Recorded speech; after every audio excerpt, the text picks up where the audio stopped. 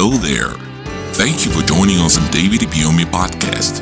We believe that a sermon you're about to hear will enlighten your mind and grant you the true salvation that can only be found in the gospel of Jesus Christ. God sent me because of you.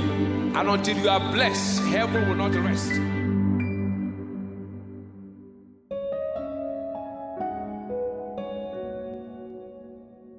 Wisdom for Solution, Part 4. In the book of Proverbs, chapter 3, verse 19, it said, "The Lord by wisdom has founded the earth, and by understanding he has established the heavens." Everything you are seeing on earth is wisdom made. It is not money made, but wisdom made, because money is a byproduct of wisdom. Wisdom is knowing what to do and doing it at the right time. Wisdom is the correct application of knowledge. Knowledge is the raw material for wisdom. So when a man acquires knowledge and he knows how to apply the knowledge, it becomes what? Wisdom. Knowledge is information, understanding is analysis, and wisdom is application. It's everything you are looking for cannot be compared to wisdom. Money is gotten by wisdom. Long life is by wisdom. Peace is by wisdom. Everything is by wisdom. Take away wisdom, you are finished. It's the major subject in your Christian race. It's a course you can't afford to fail. And today we are looking at how you can use this wisdom to provide solutions to the challenges of life. Because the world is full of problems. People sit down to discuss problems instead of providing what? Solution. If you meet two people talking all over the globe, they are busy talking problem. You see the economy of the world has gone down. It's a problem. Is that not true? What are we going to do to make the economy go up? Oh, people are killing everywhere. What is that? Problem. Oh, terrorist acts everywhere. What is it? Problem. Armed robbery everywhere. What is it? Discussing problem is not intelligence. But as a child of God, God wants us to provide what? Solution. Because in the old, it was men of solution that became leaders. The church this time is also following the society unknowingly. Instead of providing solution, we go to sit down to talk problems with them. But I want to announce to someone, you will make the difference in the name of Jesus.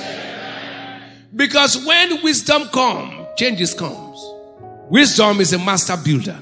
Wisdom is the womb that births solution to life challenges. Exploits in any field is traceable to wisdom. The value you place on wisdom determines the virtue you enjoy in life. And if any problem persists, know that wisdom is lacking. Many people stand on one platform of Christianity. The Bible says that Jesus Christ is the power and the wisdom of God. 1 Corinthians 1:24. Now, and Jesus is the head of the church. Is that true? Many go for power. They fast. They cast out demons, but their life does not reflect redemption. Have you ever experienced that? They can command devil to leave, but they still act very stupid. Wisdom is the principal, so every other thing is vice principal. When you operate in wisdom, you can't lack solutions.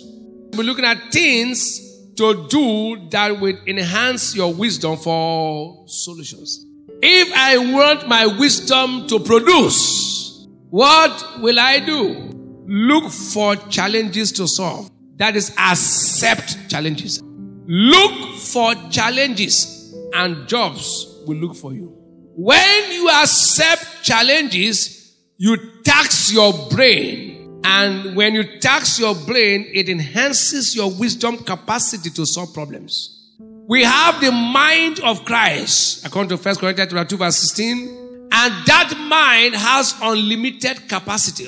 The more you tax your brain with the mind of Christ, the more your brain produces. Hear this truth. When your work is no longer challenging you, your potential to provide solutions ceases to grow.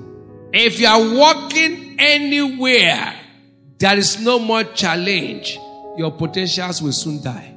That's why government workers are always failures in business. Because most of them get to a point where nothing challenges them again. So when they retire, they don't succeed in business. Never settle at your present accomplishment. Always raise the bar very high that will make you brainstorm. Only those who are willing to undertake challenging assignments in any system break new grounds. They are the ones that will discover new worlds. Dear challenges, tax your mind and you begin to experience a mental revolution. That mental revolution will back new ideas. Are you getting what I'm saying now? The difference between the great and the mediocre is our ability to take risk from your mind and venture into the unknown. Area that scares others, that scares you, but from your mind you venture in. It is risky not to take a risk. To achieve anything worthy, whether a goal, a dream, you must take risk. Those who dare to try new things become problem solvers and world changers. If you want to provide solution, you must accept what? Challenges. There was a problem in Israel called Goliath, and David accepted a challenge to face him with other factors inclusive possibility mindset. I will tell you some things that are identified with those who dare challenges to solve them. If you don't love challenge, you won't go far. No challenge, no promotion. The reason why the river is crooked is because the river does not like trouble, does not like challenge. That's why the river is very crooked. It dodges every challenge. That's why there's no wave in river.